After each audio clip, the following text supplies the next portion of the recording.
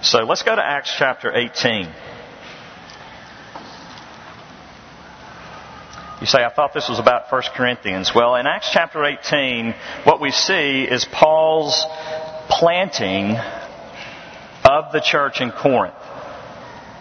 And so we're going to spend much of our time here. We're going to look a little bit at 1 Corinthians as well, chapter 1, but primarily 1 Corinthians 18 to kind of give us a background of the history and goings on, if you will, of the church in Corinth and its planting. Let's begin in verse 1.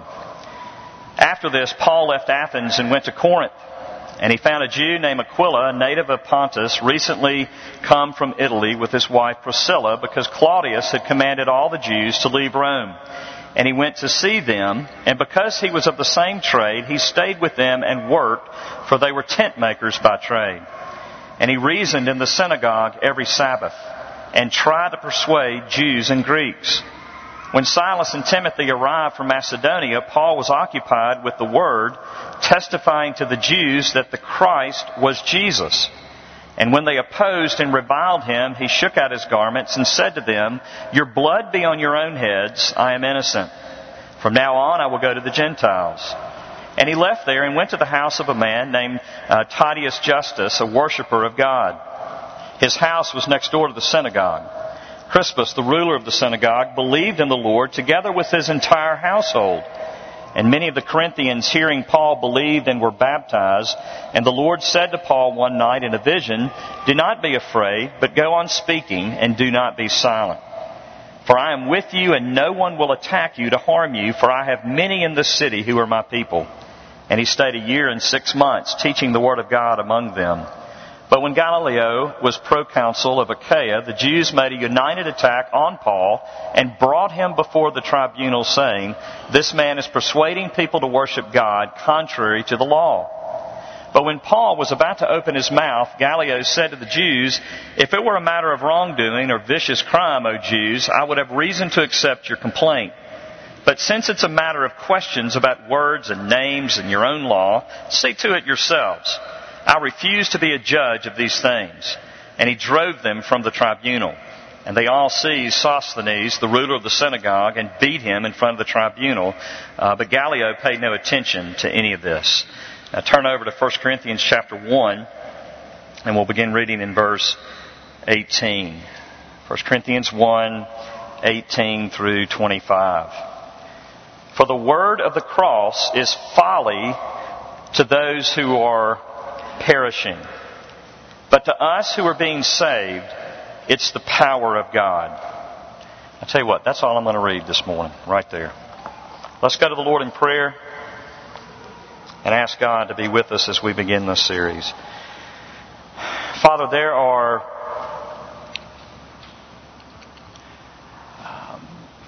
many people that could do a better job than what I will do today in the next few weeks. But I'm the one that you called to stand for truth,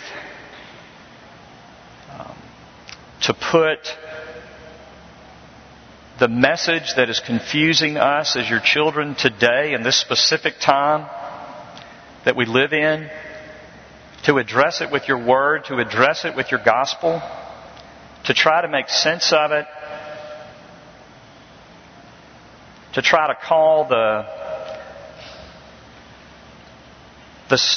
seemingly truth statements that culture makes and really doesn't even tolerate an argument or a discussion to light and into question. And so, Jesus, we need you to show up. If we are in my hands, we are in deep, deep trouble. But Lord Jesus, you said, where 2 or 3 are together in your name, there you are. And you have told us that we are to use our gifts and we are to submit to your word and we are to let you speak to us by your Spirit, because your Spirit makes all things that you reveal true. And so do that among us. Father, help us to be a better church and a better people because of this series.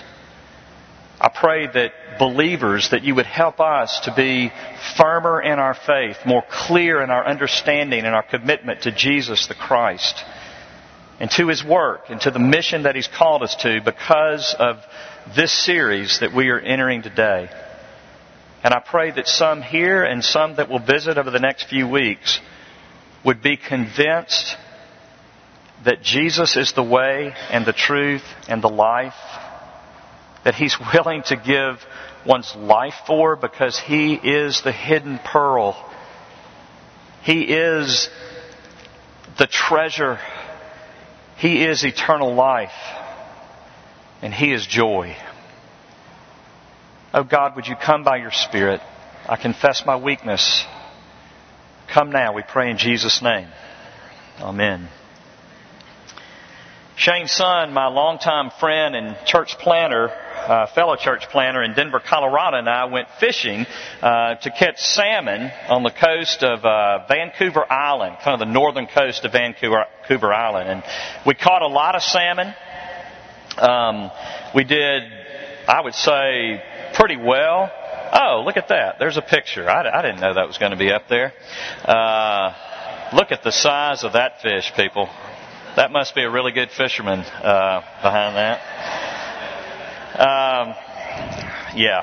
That was such a joke. I was using bait and in a place that I never should have even caught that fish. So even to God be the glory for that.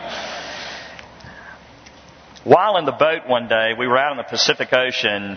Shane, who had taken this trip many times before, told me a story.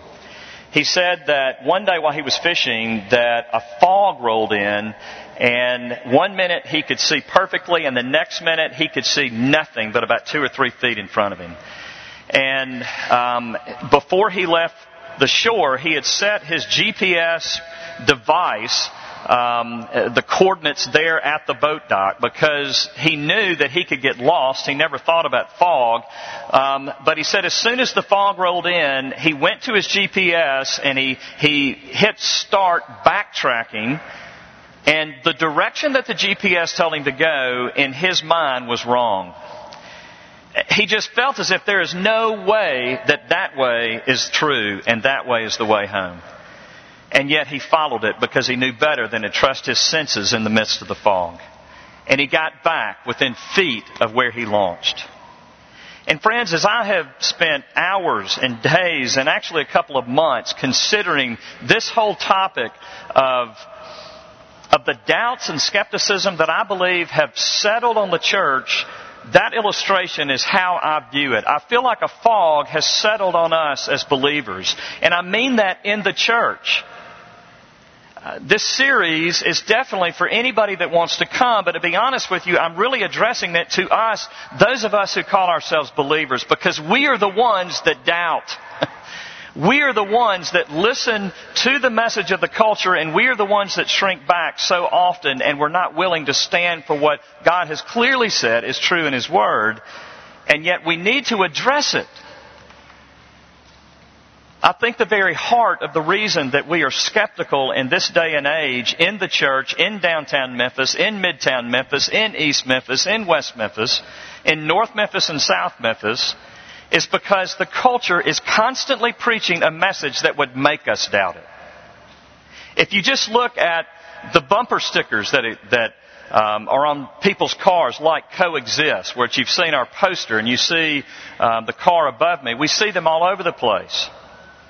If you simply listen to the music of the day, and especially the music that we listen to the most or that is played the most, you hear songs like Happy by Will Ferrell that says, clap along if you feel that happiness is the truth. And man, we're all just, I'm so happy driving down Poplar, And we really believe it's truth. We really believe that being happy is what matters. I was sat down with one of our young professionals recently and I asked him, I said, what do people your age believe? And he said, to be honest with you, Richard, it's not that we don't believe in God. We believe in God, but what we fear is that to come to faith in the God of Christianity is to threaten our fun. And indeed, we worship fun And that's why a statement such as a person should be able to love and marry whomever makes them happy connects with us. Because there's something that sounds right about that. Shouldn't I be able to love whomever I can love or I want to love? Shouldn't I be happy? Isn't that what's important? Isn't that what should be true? But the problem is, if happiness is the gospel, then we begin to question why we have to be against anything or against anybody. I mean, how can we be against Ellen? I mean, everybody loves Ellen. I've got her recorded into my DVR 5 days a week. I love Ellen. I think she was the best host at, what was it, not the Emmys, the Grammys? Oscars? Something like that. She was incredible. The best I've ever seen. So how can we be against Ellen? And to be honest with you, if we were to take a vote this morning, who would rather spend a day with Ellen or a day with those that call themselves Christian at Westboro Baptist Church? Who would you choose? I mean, most of us would choose Ellen. Growing up, really before believe it or not, I'm going to show my age here, there really was a time in my lifetime when the internet didn't exist. And so in sermons, I would hear about the hypothetical innocent native in Africa. Y'all, anybody here, raise your hand if you ever remember that. We got some. This hypothetical innocent native in Africa. And this picture came to mind of this person maybe with some deer skin, clad around their midsection or not. And, them who could never be exposed to this hypothetical person. But now that hypothetical person doesn't exist. You see, the 1.6 billion Muslims are our neighbors and our co-workers. They're our Facebook friends. Those that preachers rant on talking about homosexuality are our co-workers and our friends and our neighbors that we dearly love. And so it's much more personal now. And when we go further, we ask this question, how in the world can we make a stand against the very people that we're in relationship with, or in a culture that would look upon us as if we didn't have a brain if we made a stand? Because to make a stand in our day really is to kind of get that look of, oh, you poor thing. Do you even have a brain?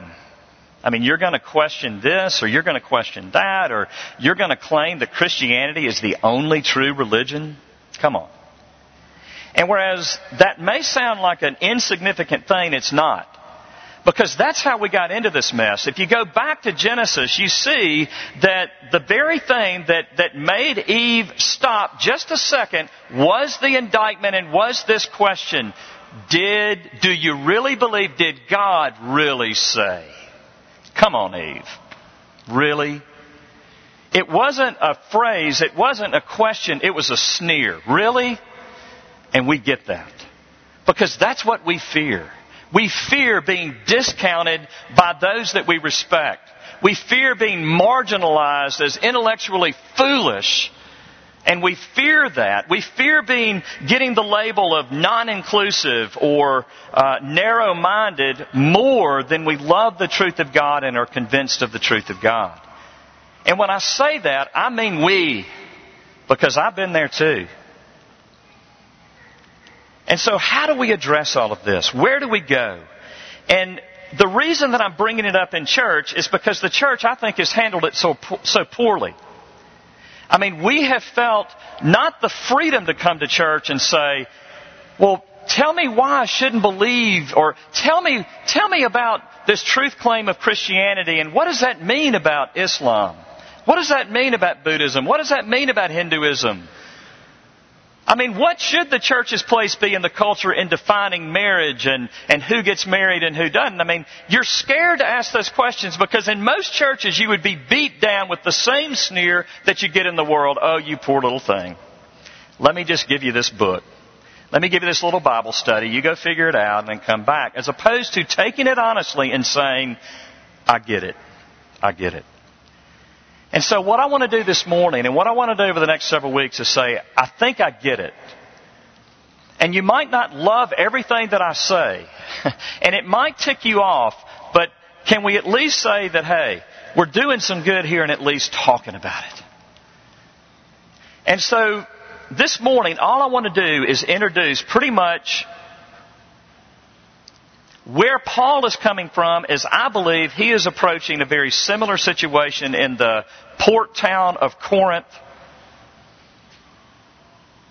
And I'm going to take the same approach that he does and help us get into these issues and into these questions. And the first thing I want us to see this morning is this. Believers will doubt and will need God's reaffirming presence. It is inevitable that you and I will doubt, and we will all need God's reaffirming presence. I was with somebody this week, and by phone. I'm in this coaching cohort. And what that means is I'm with 4 other guys on the phone, and we're all encouraging each other in Christ and giving each other coaching advice as fellow ministers in the church. And one of the guys is in another state in a fairly large city, and 16 years ago, he started a nonprofit ministry. And he moved into an under-resourced neighborhood, and he has been giving his life to those that live in that neighborhood. One of the men a couple of years ago came to know Jesus Christ, and they became close friends. And this person even, facilitated the marriage of he and his wife, and they've had children. And he just is in a discipleship relationship with him.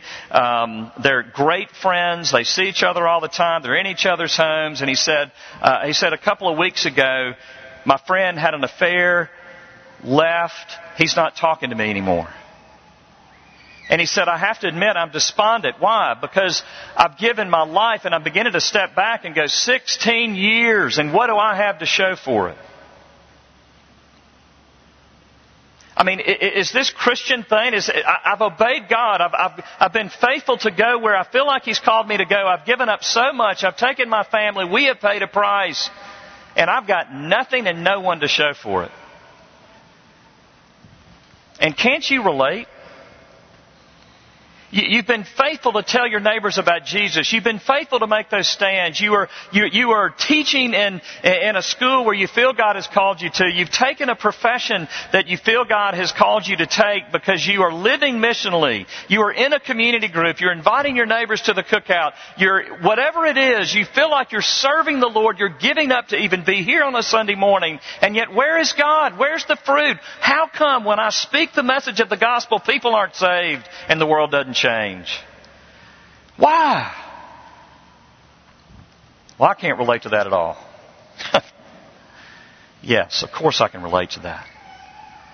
I mean, that's the whole issue, is we give our lives. And yet what's it for? And then we hear messages around us. I saw this quote this week by Joel Osteen. He says this, he says, you're going to go through tough times, that's life. But this is what I say. Nothing happens to you, it happens for you. See the positive in negative events. Nothing happens to you, it happens for you. This positive thinking message that is so common in the church and so easy to put on a bumper sticker and on our refrigerator is absolute garbage. Why? Because you go to Iraq right now and you tell those Christian parents who have watched their children beheaded, this is not happening to you, it's happening for you. It's not going to stand the test that they're facing. It stands in our first culture, middle to upper class, United States world and universe and worldview for a moment. But it doesn't stand when real tragedy comes.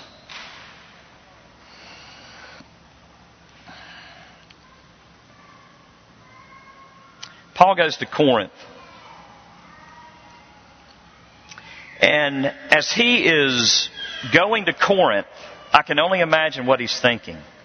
To plant a new church, you've got to be thinking about the people and about the place, and you've got to be getting yourself convinced that God is going to do a great thing, that He's called you there, and He's going to make something real that's not presently real. That's church planning, period. And so Paul is doing this, and he goes to the city, and he gets there, and he finds that not everybody loves him. In fact, they disagree with him, and they oppose him, and they're trying to throw him out of the city and try to throw him in jail. And then even after planting the church, he goes back a year or so later and finds that the people that were deep into homosexuality and thievery and drunkenness and covetousness and cult of personality and all these other things, stuff that they were saved out of, are now going back to it. And so Paul is frustrated. He has to be at a point where he is doubting and skeptical at some degree. Why? Look at Acts 18, verses 9 and 10. This is what we read. And the Lord said to Paul one night in a vision. Did you hear that? The Lord said to Paul one night in a vision, do not be afraid, but go on speaking and do not be silent. For I am with you, and no one will attack you to harm you. For I have many people in this city, or I have many in this city who are my people. Now, why did God show up and tell him that? Well, let's just go through it. Do not be afraid. He was afraid. Go on speaking. He didn't want to go on speaking. Do not be silent. He wanted to be silent, pack his bags, and go home. For I am with you. He didn't feel like God was with him. And no one will attack you to harm you. He knew that his life was in danger. For I have many people in this city who are my people. He thought that his preaching would just be in vain, because he is looking at the people thinking they are entrenched in the present thought and worldview and intellectual commitments, and there's no way that these people can become Christians. And so the message here is this. If you doubt, you're not weak. You're a believer. If you are skeptical, if you have trouble believing that the gospel is going to have fruit in your specific neighborhood, at your specific workplace, in the lives of your specific children or spouse or friends, if you find it hard to believe that the gospel is going to explode in the lives of those that are around you because you see them and you think they will never change, God does not hear me. This is worthless. I want to be silent, pack my bags, and go home. Paul gets it. But guess what? God shows up. And God didn't show up and say, you poor pitiful little apostle. He showed up and he says, I am with you, stay the course. So are you skeptical? Do you know who God has called you to share the gospel with? Do you know what God has called you to do with your life? And you're skeptical and you're wondering if you can trust God? Guess what? You're in good company. And my prayer in this series is that God's going to show up. And He's going to give you what you need to go on. Secondly, the church never gets it completely right. We've got to understand that believers all doubt and will need God's reaffirming presence. And secondly, the church never completely gets it right. I don't know if you saw it this week, but the Acts 29 board asked Mark Driscoll, or actually severed ties with Mark Driscoll in a relationship with him. And I don't know how many people are aware of Mark Driscoll. He's one of the shining stars of the Christian church right now. He started the Acts 29 network that has planted more churches in more cities than any denomination or any network in the last, I don't know how many years. His church in Seattle being the most resistant city to the gospel, the most unchurched city in the gospel, they've seen thousands upon thousands of conversions. And yet the Acts 29 network, the board, severed ties with him because of behavior that was not only unbecoming, but that would disqualify him for gospel ministry at this time. And they asked him to go get help. And they asked him, to hopefully one day be restored through that help. And I look at that, and I want you to know, this is a side note, this is not a time to celebrate, and this is not a time to point fingers. This is a time to pray for Mark Driscoll, his wife, and his children, and his church, and for the church. But here's what typically happens. The skepticism in us, the unbelief in us, all of those things on our skeptical side, and nobody's more skeptical than me. I'm a skeptical man. Wants to look at that and go, yeah, I knew it. You give a guy that much fame, No. You see, if you look at the history of the church, this doesn't surprise God. And when Paul goes to Corinth, he isn't saying repent and believe in the church. Repent and become a Presbyterian in your view of church government. When Paul goes to Corinth, he said, we preach Christ and Him crucified. It was a stumbling block to Jews. It was foolishness to Gentiles. But to us who are being saved, it's the power of God. And dear friends, why do I bring this up? Because I've talked to you and I've lived in churches. And I know that there are many in here that have been absolutely traumatized, if not abused, by churches. And I want you to know you're not alone. Some of the deepest wounds my wife and I have come not just from some hypothetical churches, but from churches that we've planted and served. We hurt each other, friends. The church doesn't get it right. We get stuff wrong all the time. We're going to hurt you. You're going to hurt us. So don't make a verdict on God by the church. Make a verdict on God by how He treats His church. Because the most amazing thing is in all of our mess and all of our craziness and all of our struggling and fighting and moral failures and intellectual missteps and theological missteps and all the junk that we do, we are still the bride of Christ. Isn't that amazing? Judge God by His relationship with the church. Don't judge God by the church's relationship with Him and how we treat Him. I have preached this to myself. I've prayed this prayer. I've said this to God. God, I love you, but I hate your church right now. And I think that's an okay thing to do with God. But we can't give up on the church. We've got to keep going with the church because God doesn't give up on the church. And one day, someday, He's given us a fast forward of time. One day, someday, He is going to come for His bride, the church, and we're going to be presented in all of our glory, the glory of Christ Himself, and we will be not a mess anymore forever. And so don't let the church mess your verdict up about God. I think that's exactly what many were doing in Corinth. And Paul had to remind them to act like the church again. In 1 Corinthians 6, verses 9 through 11, he said, or do you not know that the unrighteous will not inherit the kingdom of God? Then he wrote this, do not be deceived. Neither the sexually immoral, nor idolaters, nor adulterers, nor men who practice homosexuality, nor thieves, nor the greedy, nor drunkards, nor revilers, nor swindlers will inherit the kingdom of God. And that's where most people stop. But that's not all Paul is saying here. But then he wrote this, and such were some of you. Do you see what he's doing? You know, you were washed, you were sanctified, you were justified in the name of the Lord Jesus Christ and by the Spirit of our God. What is he doing? He was saying, church, remember, such were some of you.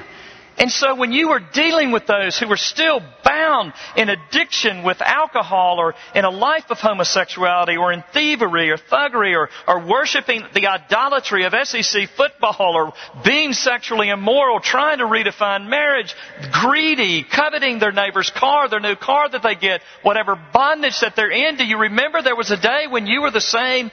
And to be honest with you, you're not much different right now.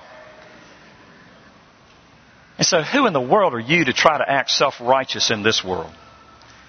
And if you don't believe me, just look at verses 7 and 8. That's how he introduces verses 9 through 11. To have lawsuits at all with one another is already a defeat for you.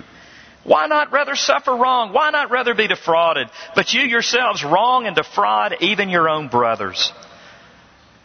Church, don't act self-righteous out in the world. You're the church.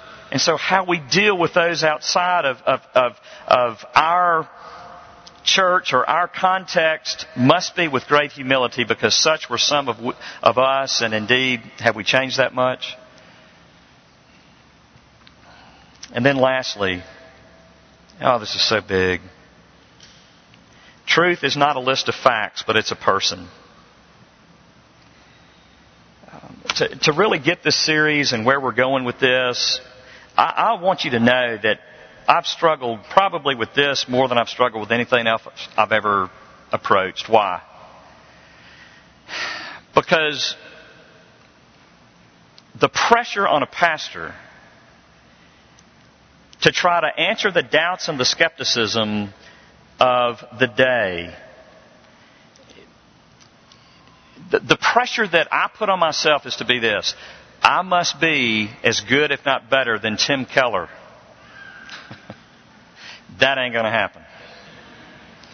I must be as good, if not better, and smarter than Bryan Loritts. And I mean that. These are the thoughts that come to my head. I must be, but I want you to hear something. In 1 Corinthians chapter 1, here is my salvation as a preacher, and it's your salvation as a believer, and it's Tim Keller's, and it's Bryan Loritts' too. For Christ did not send me to baptize, but to preach the gospel. And listen, and not with words of eloquent wisdom, lest the cross of Christ be emptied of its power. We came to you not with wise and persuasive words, but we came to you and we preached Christ crucified. The word of the cross. That's the only intellectual piece you need. The word of the cross of Jesus Christ. Now let me explain this. I believe in gravity. I believe if we go to the top of the Peabody, the Peabody rooftop, and jump off, that there ain't anybody in here that's going to fly away. I believe, 230 out of 230 are going to hit the concrete. But I couldn't draw a diagram, I couldn't write a paper, and I couldn't give you a reasoned scientific lecture on gravity. But it doesn't matter. If you go to the top of the rooftop of the Peabody and you jump off, you're going to hit the ground. That's Paul's point. Are there intellectual arguments? Are there things to say? Do our doubts have answers? Yes, but that's not the end. No one has come to faith in Jesus Christ through an intellectual argument. Every single person that has ever come to faith in Jesus Christ has come under the conviction that I am a sinner. Jesus is Lord. He has died for my sins. He is the only one that has died for my sins. It is only through faith in His blood that I'm forgiven and reconciled to God the Father. It's only through faith in Him that I'm declared righteous before God and accepted in Him forever. That is a message, and it doesn't matter if you believe it or not. It doesn't matter what your intellect is or what you scored on the ACT or where you went to graduate school or if you went to school at all. It is true no matter what, and all you must do and all we must do is speak it. And people will be convinced because it's true.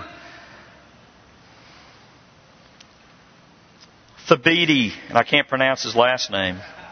No idea. I have no idea. Wrote a chapter in a book, one of the books I've read in preparation for this. It's edited by John Piper. The book is called Think, Love, Do. Great resource. Thabiti he's a famous preacher. He's written a lot. He is a pastor, I think, of First Baptist Church, Cayman Islands. Great man. God's using him in big ways. He was a Muslim before he was a Christian. And he wrote this.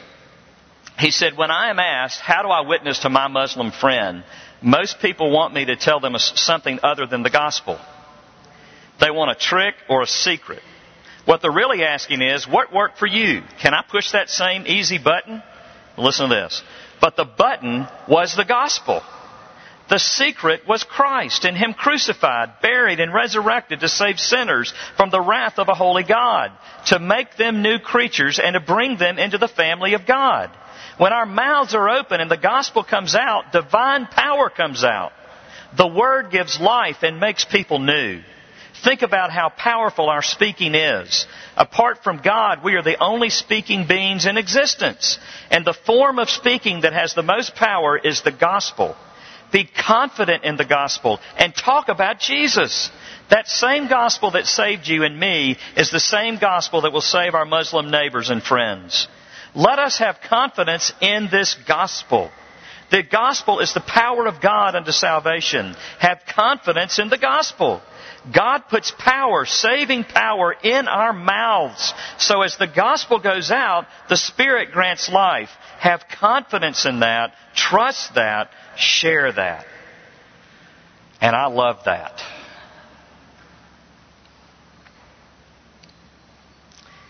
When my wife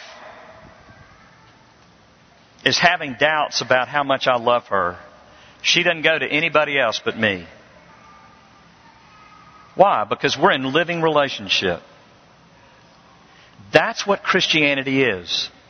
We can't talk about God and get to know God. We got to talk to God. Because that's what He calls us to. A living relationship. This is what sets Christianity apart from every other religion, every other philosophy, any other mindset or worldview in the history of mankind. God, the one who created the universe, so says Christianity, came down, created this world, created you and me, and we fell and we rebelled against Him and He gave us over to our sin, but then He sent His Son. And He said through faith in Jesus Christ, our relationship can be reconciled again because that is what you're created for. You're created for the love that you so want. Yes, do you have the freedom and do you have the right to be loved? Absolutely, and I love you. So will you be loved by me? I mean, that's it. And so as we go through this series, we're going to deal with some intellectual doubts, but here's the real issue. Will you be willing to do business with the God of heaven and earth? Will you be willing to talk to Him? Not will you meet somebody for coffee and argue your finer points and talk about the books that you've read and get with me, which I'd love to talk to you. I'm not saying don't talk to me. Please talk to me. But that's not where the answer is. If you really want to know God, if you're genuine in wanting to know God, then go talk to God in His Word. Do business there. Because that's what your pastor has to do when I doubt. Who am I to be preaching on doubt and skepticism, oh God? I go to His Word, and guess what? Paul is right there with me, and God showed up for Paul, and God will show up for me, and God will show up for you. So it's my hope and prayer that we'll all come to the foot of the cross and we'll let the word of the cross convince us again, and we'll live with power and live missionally and be encouraged to go out and to tell a watching world and to love a watching world, because we've done a really bad job of it. And it's time to do better. So let's get convinced of the gospel, and let's go in gospel clothing and gospel humility, and let's try to convince those, just like Paul did, that don't believe and are going to think we're foolish and are going to want more from us. And let's see what God does. Lord Jesus, we thank You for the beauty of the cross. We thank You that You came down, that You gave Your life for us, that we might know You. And I pray, oh God, that You would bless the series, that You would bless all that we do here, and that many might be convinced, that we might be convicted of sin and convinced of the truth of the cross of Jesus and the word of the cross. Would You do that for us, O God? For we pray in Jesus' name. Amen.